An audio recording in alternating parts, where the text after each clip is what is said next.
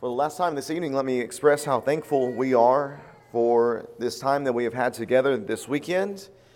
It has been a very refreshing weekend and a very encouraging weekend. I was telling Katie as I looked at our calendar for the beginning part of this year, I told her it seems like we're going to be very busy going here and there, but then I remembered that this is how life is supposed to be.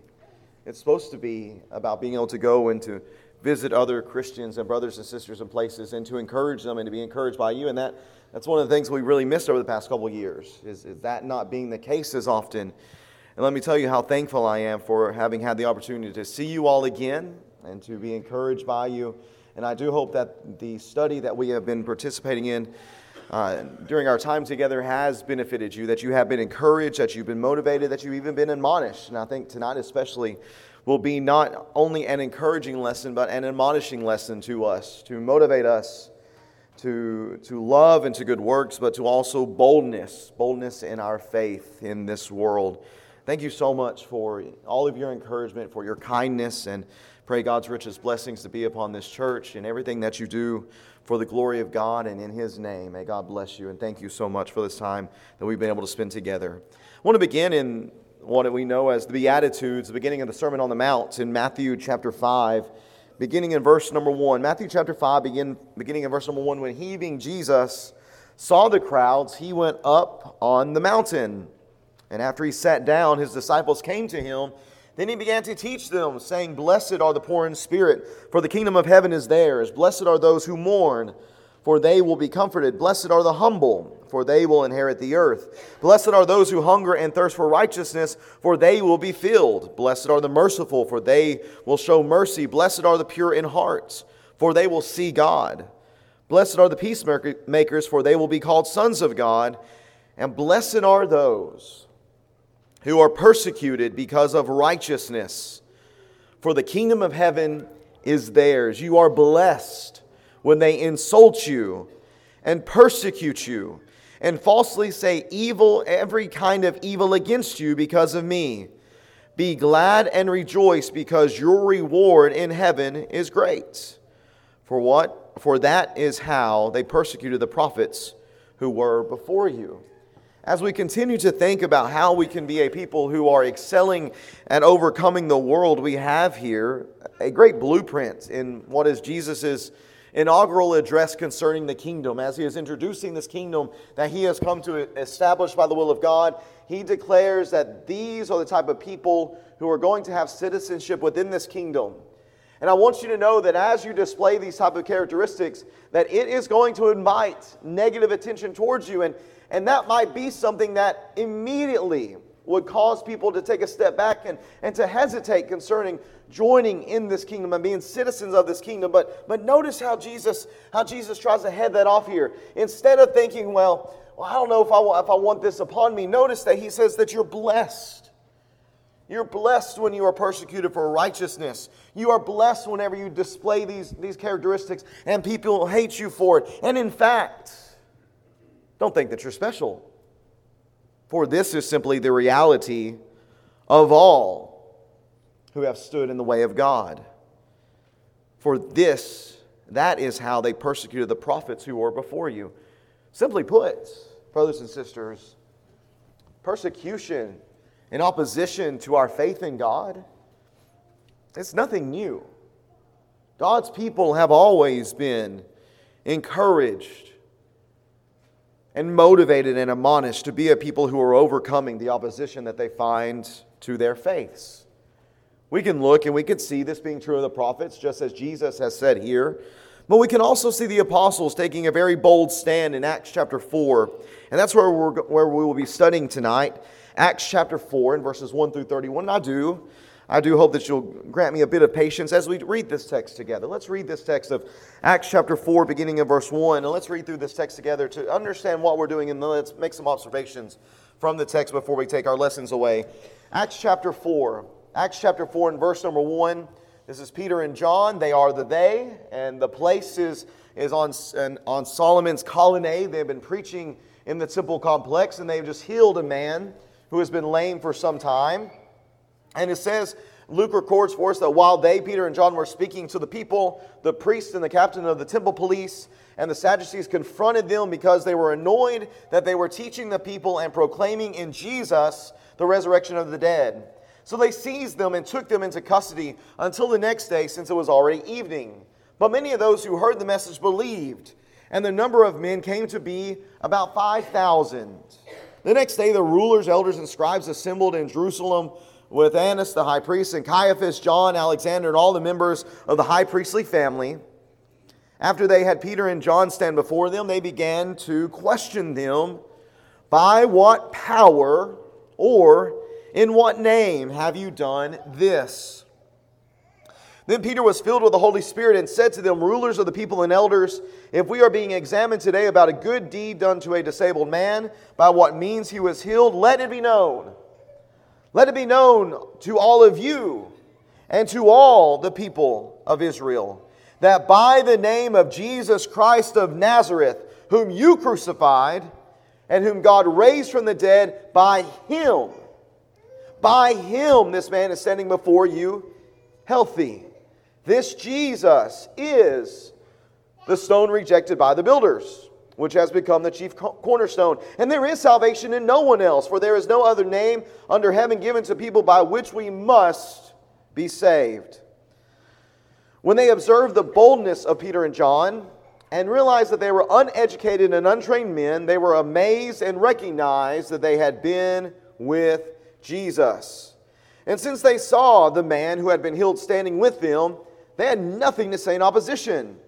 And after they ordered them to leave the Sanhedrin, they conferred among themselves, saying, "What should we do with these men? For an obvious sign has been done through them, clear to everyone living in Jerusalem, and we cannot deny it. But so that this does not spread any further among the people, let's threaten them. Let's threaten them against speaking to anyone in this name again." So they called for them and ordered them not to speak or teach at all in the name of Jesus. Peter and John answered them, "Whether it's right in the sight of God for us to listen to you rather than to God, you decide. For we are unable to stop speaking about what we have seen and heard." After threatening them further, they released them. They found no way to punish them because the people were all giving glory to God over what had been done. For this sign of healing had been performed on a man over 40 years old.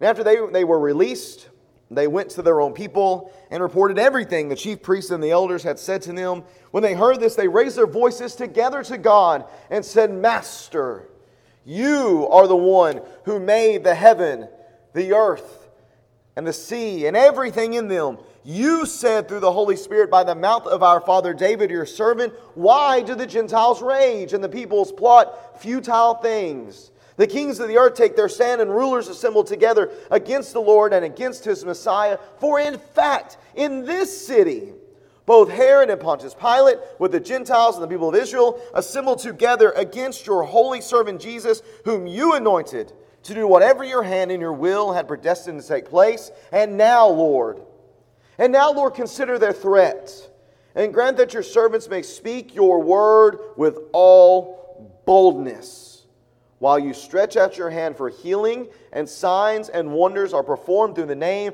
of your holy servant Jesus." When they had prayed, the place where they were assembled was shaken, and they were all filled with the Holy Spirit, and began to speak the word of God boldly.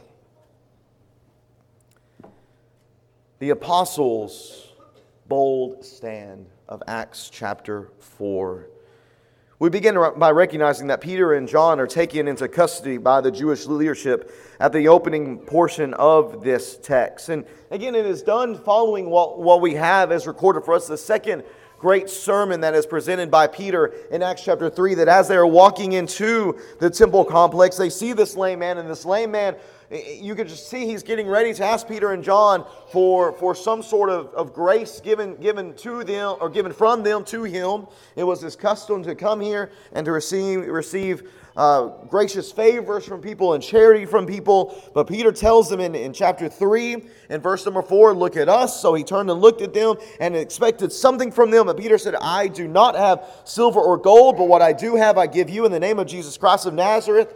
Get up and walk." And based upon this, based upon this man, as we come to see, who has been lame for 40 years, based upon him getting up and walking, a great crowd gathers around Peter and John, and they do what the apostles did. They teach.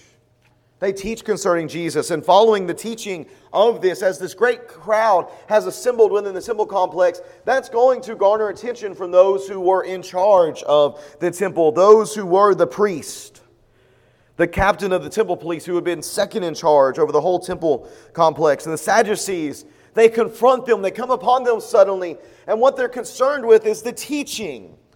The teaching that they are presenting to those who are gathered here may be better understood. And not just that they were annoyed, but they were completely exasperated by this teaching. It's actually the same phrase that is used in Acts chapter 16 and verse 18. Remember the demon-possessed slave girl that was following Paul around? And it drove him crazy. Just finally, I've had enough. Out of you. Come out of this girl, you demon. Same term is used here. So we can understand the frustration that they are feeling towards the apostles. Yeah, I wonder why. Why the frustration? Well, for the priest, here we have those who are in an authoritative position, need more coffee, that they have not authorized. Here are people teaching, and they don't belong to them. That's no good. For the temple police, they're concerned with a crowd. They're all about keeping the peace. The Romans were fine for the Jews to do their thing so long as order and peace were maintained. Here's a big crowd. That's no bueno. That's no good. We can't have that. For the Sadducees, this message was especially disconcerting for them. Being materialists, being people who do not believe in the resurrection, being people who are also concerned with making sure that they were in line with the Romans. Because this teaching that was being presented by the apostles, it was not a teaching that was going to help them. In fact, it was a teaching that undercut them. Here they are claiming there is no resurrection. And yet here are the apostles claiming that such is the case. What we see here, I like the way Witherington puts this in his commentary on this section of Acts. He says, in short, what we see here are the beginnings of the power struggle for the hearts of the Jewish people. Here is the struggle between the establishment of the Jewish leadership and the gospel that comes through Jesus Christ. Here they are teaching the lordship of Christ, the supremacy of Christ, the resurrection of Christ, not just of Him, which leads to His supremacy and His lordship, but also the resurrection that comes by Him.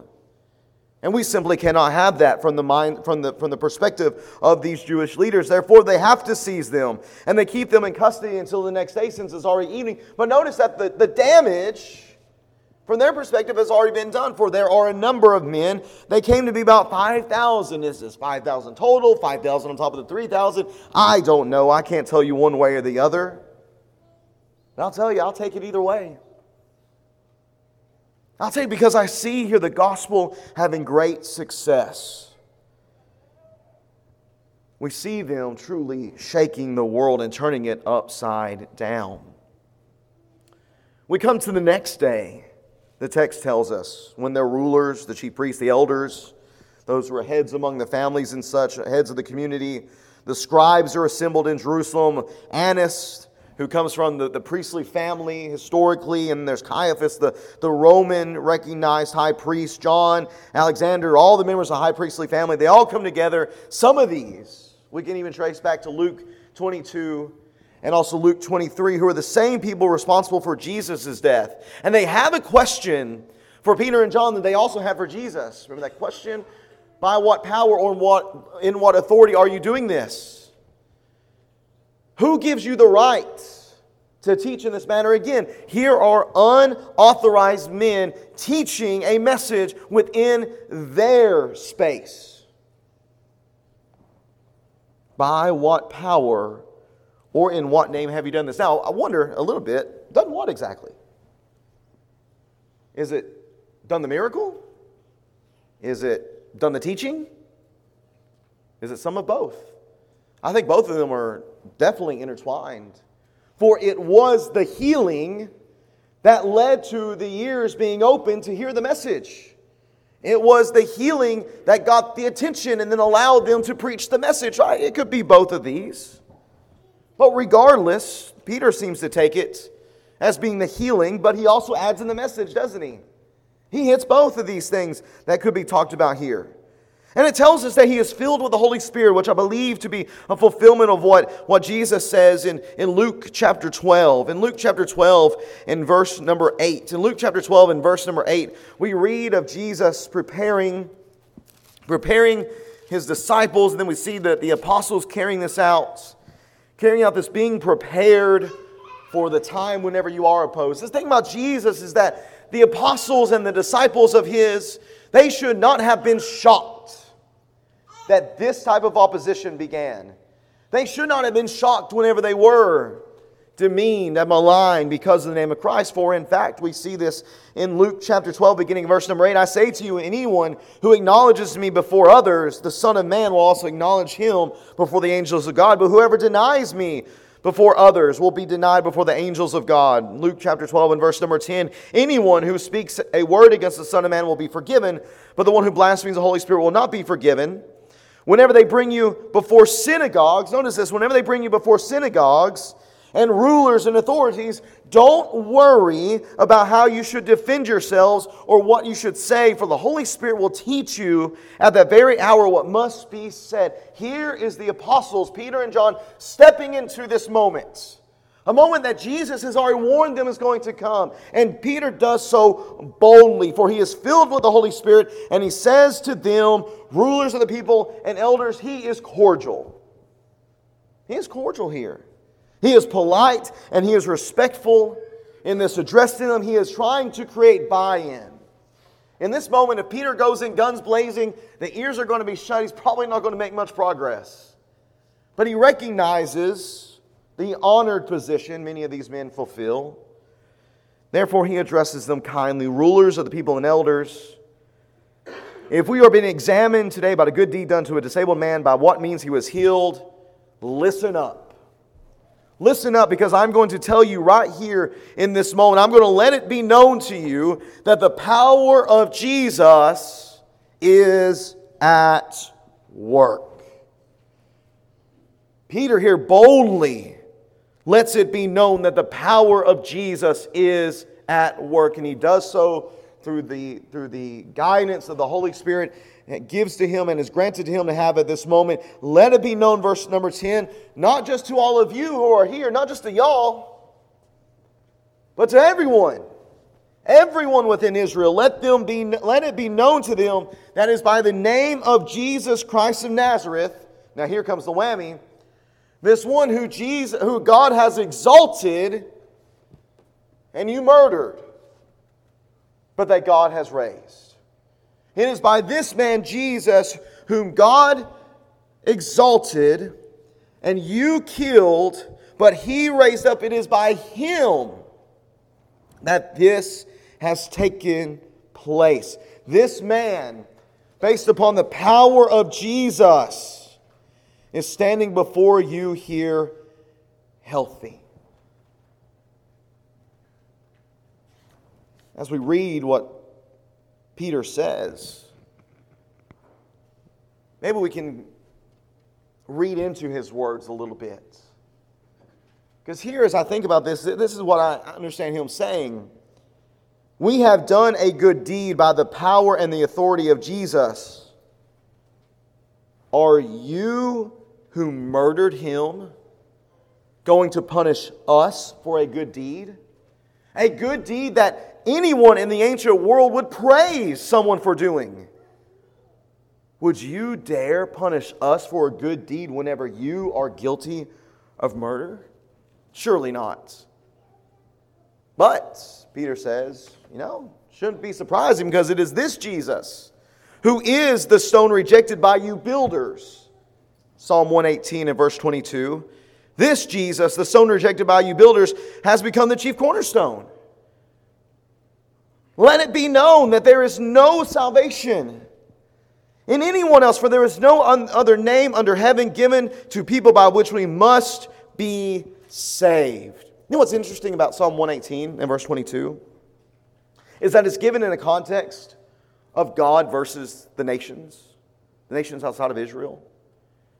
Therefore, what Peter has done here within this text is he has said that the nations, not Israel, but the nations of the world, the place that they have occupied for so long as those who have rejected God wholesale, they have actually been replaced by the Jews here in this moment. That it's no longer the nations that are standing diametrically against God, but it is you, Jews, who have killed the Son. And you are still rejecting the message that He has given us to share. God has vindicated Him, yes, but you are still rejecting Him today. And you need to know concerning verse number 12 that if you reject Him, you reject it all. For there is no one else. There is no hint here of religious pluralism. We are told there is a narrow way. What an absolute dogmatic statement that Peter makes. And it must be one that we, with the same sort of boldness and enthusiasm, not just accept, but proclaim ourselves. Now, once the Jewish leadership hears what's said, they have to start scrambling. They have to start going into damage control mode. Because this message now has not just been heard by however many thousand in the temple complex, but now they have heard it as well. They've heard the very specifics of it, and they recognize that these people are problems. This Peter and John and anyone associated with them, they are very problematic because they have a message. They have a message that hurts. And not only do they have a message that hurts, but they recognize that they have a boldness about them. And you know what's interesting in their minds concerning Peter and John is the fact that they are seen as uneducated and untrained men. Literally, it carries the understanding of being men without letters, being men without credentials. Certainly, they recognize that these were men who had not received proper training from the Jewish schools of Hillel or Shammai, excuse me. And yet, even with them not having gone through these schools, and even with them not having what seems to be a formal education, they see this boldness and they see this knowledge, and you can almost see it. You can almost see them just looking at them and seeing that there's something familiar about them, and then it hits them. Oh no! This is a couple of those men who have been with Jesus. They're not just speaking about Him as if they've been taught by someone else, but they are speaking about Jesus based upon first-hand knowledge. They had been with Jesus. But not only that, but they had the obvious miracle that had happened right in front of them, because here is the man who had been healed standing with them. And I love Luke's statement here that they had nothing to say in opposition. I almost imagine Peter and John standing there and say, "Got your tongue? I can't hear you. How do you want to respond to this?" And the reality is they can't. Therefore, they have to usher them out. They have to gather everyone here, and they have to have a team huddle, and they have to figure out, what are we going to do? And they admit that an obvious sign has been done to them, which ought to bring them on the resurrection. So think about Matthew's account of the resurrection. The Jewish leaders there recognize that something had happened, which is why they have to concoct this story in order to not allow what truly happened to become well known. They have to pay people off for that. Well, here we have an obvious sign again taking place, but here's the difference. The difference here is the fact that people have seen this. It is very clear to everyone living in Jerusalem that this man who has been lame for 40 years is now healed. We can't do anything about this. We can't do anything about this at all. So what are we going to do? We cannot deny it, so let's just put the heat on. Let's put the heat on them by threatening them that they cannot speak any further in this name. That's what they do. They call them and they say, "Hey, We can't deny it. You know that. We know that. Everyone knows that. It happens. But if you keep it up, if you keep speaking in this name, there are going to be severe consequences. And yet here is the boldness of Peter and John once again, because they answered to them, whether it's right in the sight of God for us to listen to you rather than God, you decide. You make that judgment. You are telling us that we should listen to you instead of listen to God. As religious-minded people, Peter and John say, how do you think that's going to work out? What would you do in our situation? But then there's also a very interesting, I think, historical note here that original readers would have understood, is that this statement by Peter and John is very similar to the defense given by Socrates 400 years previously. That Socrates said something extremely similar. He said, I shall obey God rather than you. And while I have my life and strength, I shall never cease from the practice and teaching of philosophy. What's the understanding then that the Jewish leadership should have understood? What's the understanding that the readers very well might have picked up on? Well, if we know the end of Socrates' story, he was killed in this moment. This was his trial. This was his defense. And he was killed. What are Peter and John saying? We're ready to die for this. We are ready to die for this message. We are ready to die for this message that God is declaring through us and that you are simply rejecting. Surely that must have stopped the Jewish leaders in their tracks. But again, what can they do here in this moment? They can't do anything. And what separates this again from the trial of Jesus is the fact that in the trial of Jesus, there's so many parallels between this trial and the trial of Jesus. In the trial of Jesus, the crowd was with who? Was with the Jewish leadership. They were supporting that. It wasn't released to us Jesus. It was released to us Barabbas. And crucify him. But in this moment, that's reversed. For now the people were giving glory to God over what had been done. And the Jewish leadership knows, we can't get rid of these guys, or we will have an uprising on our hands. That's the motivation to let them go. That's why this turns out different than what happened with Jesus. So they are released. And what we find is that the apostles and the fellow disciples, they pray for continued boldness for the Lord. It tells us that they go to their own people, that being a familial term. Here specifically a spiritually familial term. And they report everything that took place. This is what the chief priest said to us. This is what the elders said to us. So this is how we're going to respond. They gather together and they raise their voices together. They raise their voices to God and they acknowledge Him as Master. They acknowledge Him as Creator. The same word that is found in Revelation 6:10 for Lord. The one with great power and control over any and all circumstances. Lord, you are the one who made the heaven and the earth, the sea and everything in it.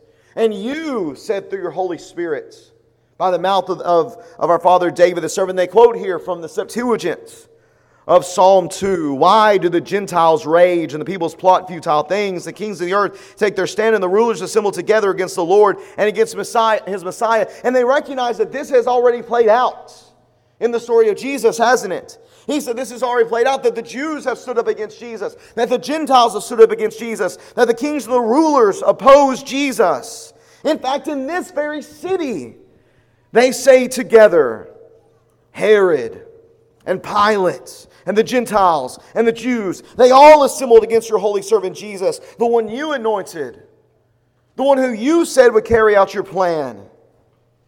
And they did this because you determined that it would take place. They acknowledge fully the sovereignty of God here in this moment. And they recognize that what was written beforehand has been played out in the story of Jesus. But I think what they also see here is that there is another echo of this psalm being taking place in their life right now. Yes, it took place first in Jesus' life, but it is now echoing in their life, for they too are facing the same opposition. Therefore, they say, because your way is being opposed at this moment,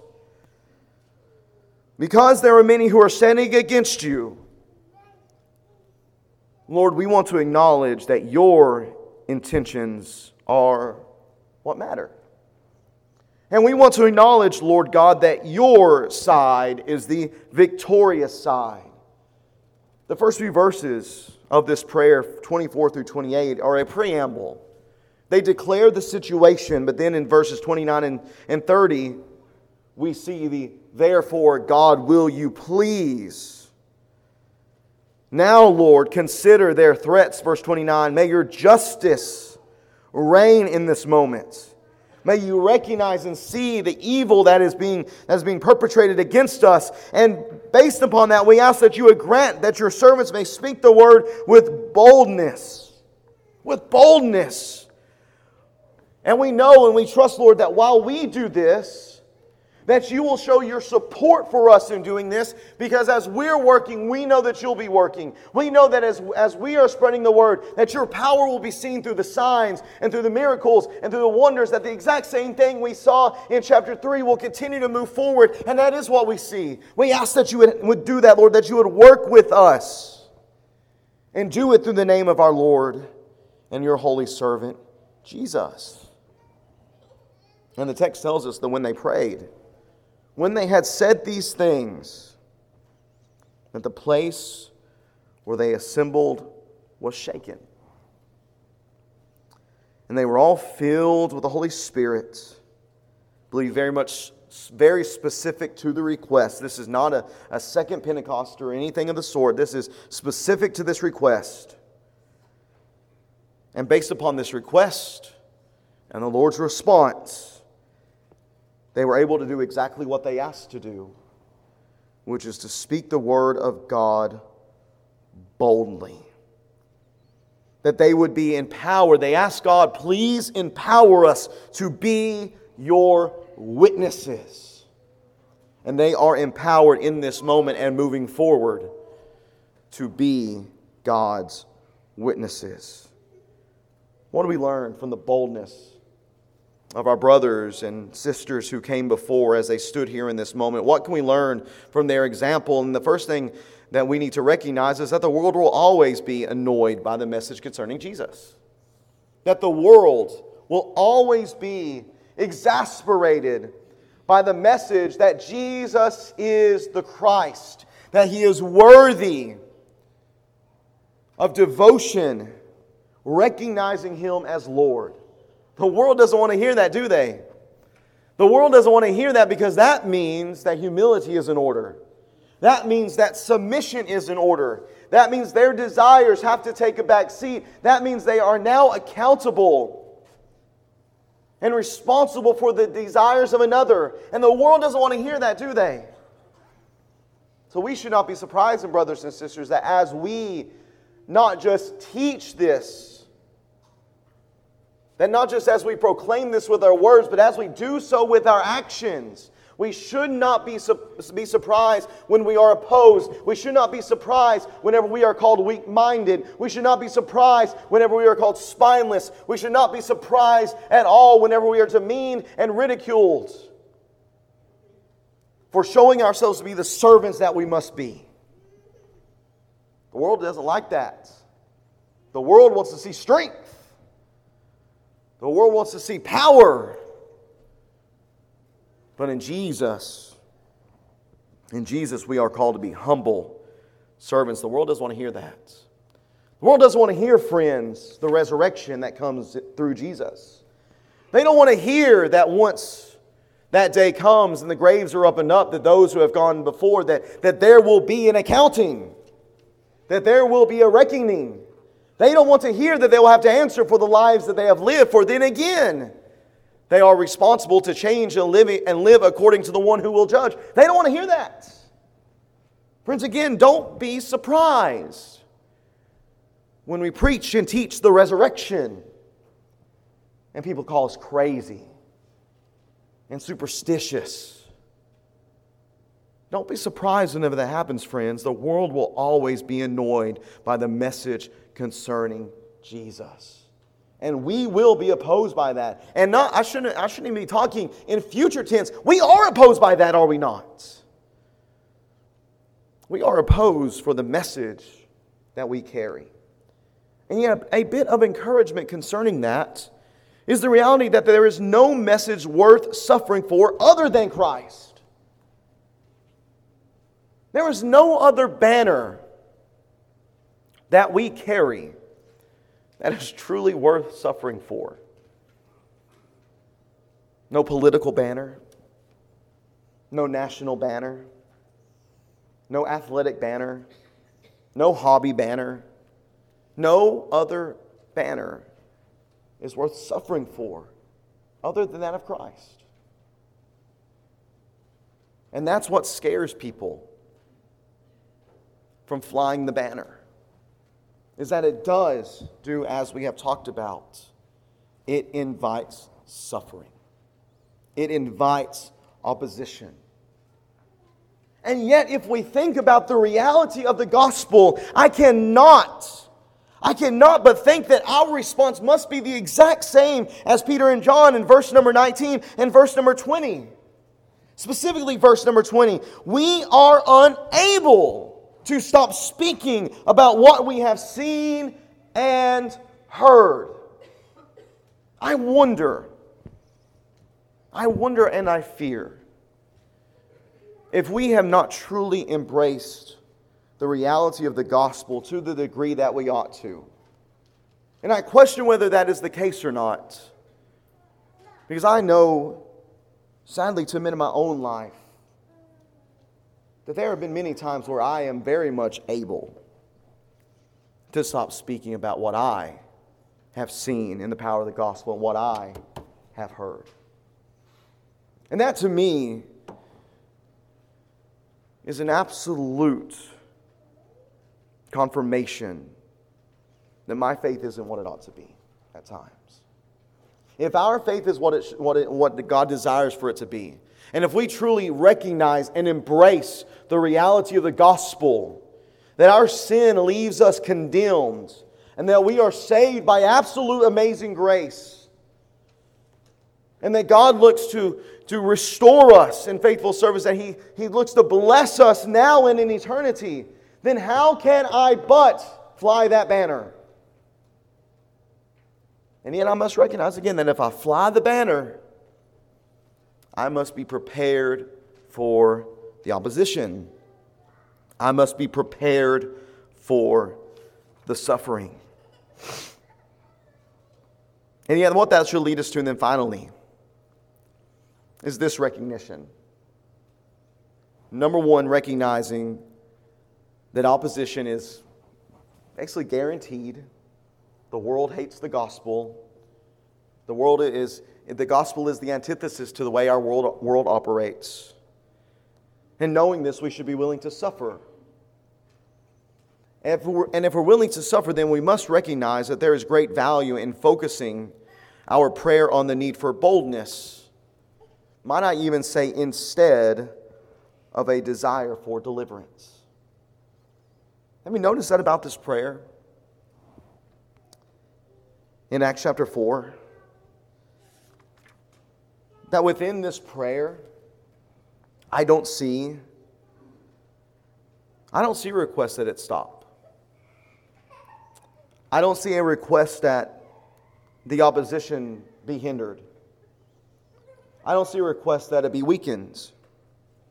Instead, what I see is them asking that the Lord see it, and that the Lord then enable them to then stand against it with boldness. Now, why is that the case? I think it's the case because of our first point there. The reality of opposition. They are praying for boldness because they recognize that the world is always going to world.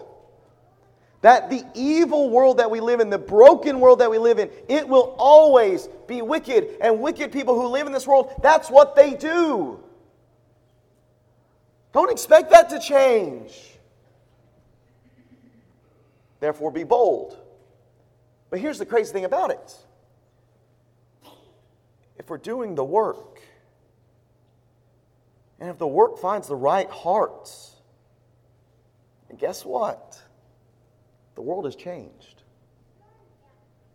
Therefore, it comes full circle. We pray for boldness to speak against the opposition. And we pray for hearts to be softened to receive the message. And in return, we see the opposition lessen as more and more come to faith in Christ. Therefore, we see the mindset of these brothers and sisters. They recognize that the world is just going to do what the world does. Therefore, we have to do what disciples are to do, which is to make more disciples. Now, is that to say that we can never pray that opposition be lessened? No, of course not. I believe that's very fair. And that shows what this whole prayer is about. This whole prayer is an expression of complete dependence on God. And in praying those prayers, again, we are expressing that complete dependence. We are expressing that He is sovereign, that He is just, that He sees, that He enables.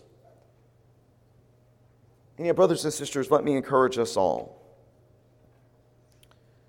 to not pray for deliverance to the extent that we neglect the prayer for boldness. Because again, the world is going to war. We are so, pardon me please, we are so spoiled to live when we live and where we live. Because the anomaly that has been the United States of America for the last 300 years or so is not the historical reality. Christianity from her birth has been persecuted. And yet we are just blessed by God to live in this time. And I say blessed by God, and yet I wonder if the relative peace and acceptance that Christianity has in this place has weakened our resolve somewhat.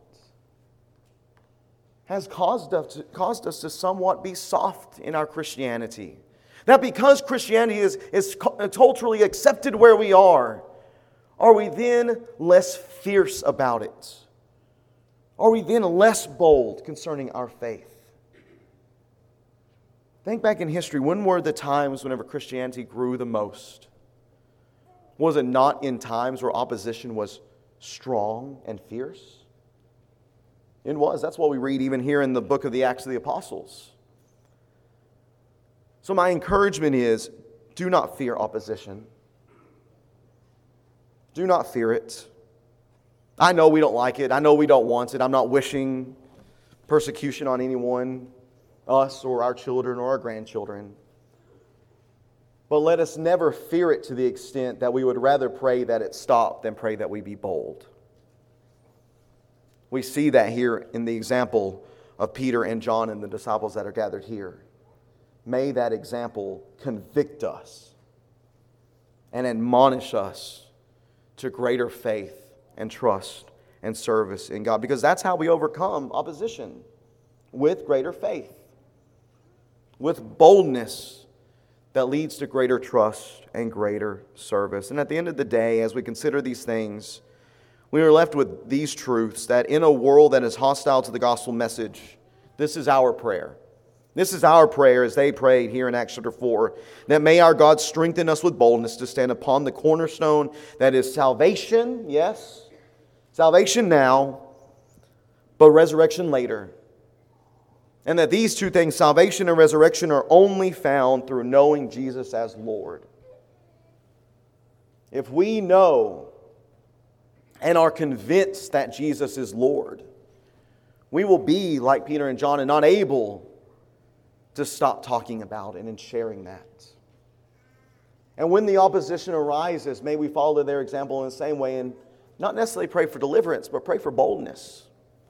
Boldness that we may continue to speak, whatever the consequences might be. For let us not forget, as we read at the opening from the Beatitudes in Matthew chapter 5, blessed are those who are persecuted because of righteousness, for the kingdom of heaven is theirs.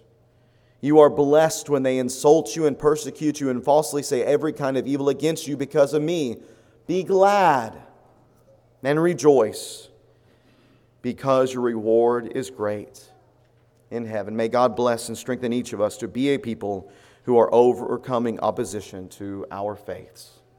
Let's pray.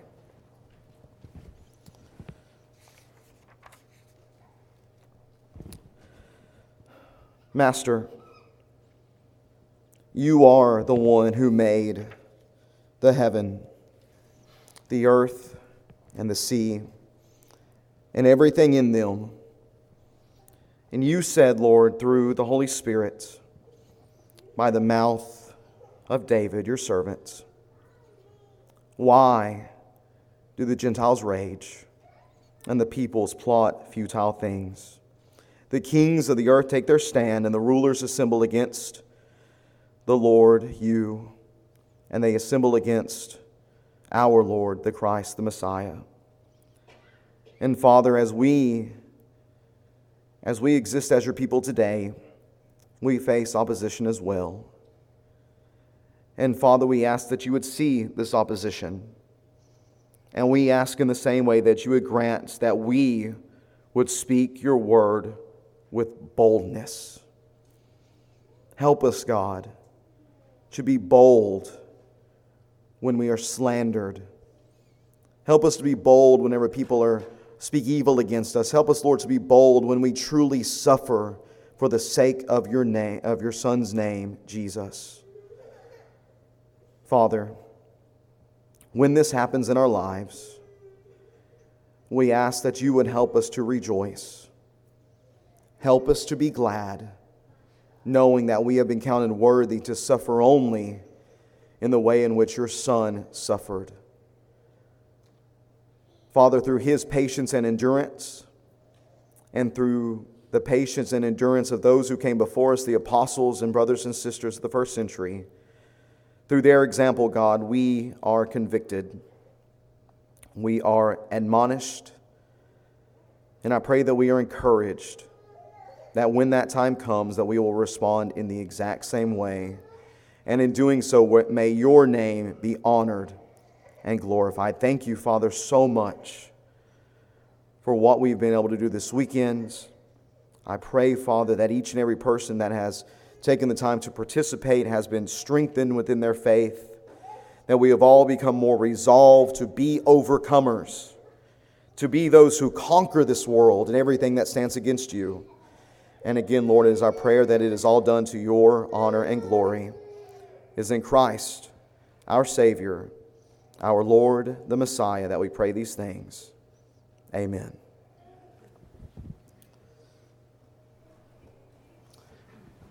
If you are here this evening and you recognize that the main opposition that you find within your own life is the fact that you are opposed to God, that you find yourself at odds with God, that you find yourself rebelling against the will of God, then can I remind you something I stated earlier, that they recognized the realization and the fact that it is God's side that is victorious. And it is not a victory that simply allows us to gloat or to boast in the fact that we won and you didn't, but is the fact that being a part of that victory is a glory and a praise to the one who makes the victory possible. It's no lie, and it's no surprise to any of us that sometimes we become discouraged because it seems as if in this life things just aren't going well. Yet may we never lose sight that again, our God wins. And the theme of the gospel is that our God reigns. And that He will have the victory. And that He can do so even in our lives. As individuals and as local churches. And if you realize that you need to get to the victorious side, whether that be through committing your life to Christ, through faith and a responsive baptism, or whether you're someone who has walked from the ways of the Lord and you've joined the enemy and you've been opposed to God and His ways, come back. Come back to His people. Come back into this chosen, wonderful nation. Come back to this temple of the Lord. Restore your service. Rejoin the victorious side and enjoy the blessings that come with Christ. That opportunity is for you now or for anyone, whatever your need is. We want to serve you here this evening if we can. We invite you to come now as we stand and as we sing.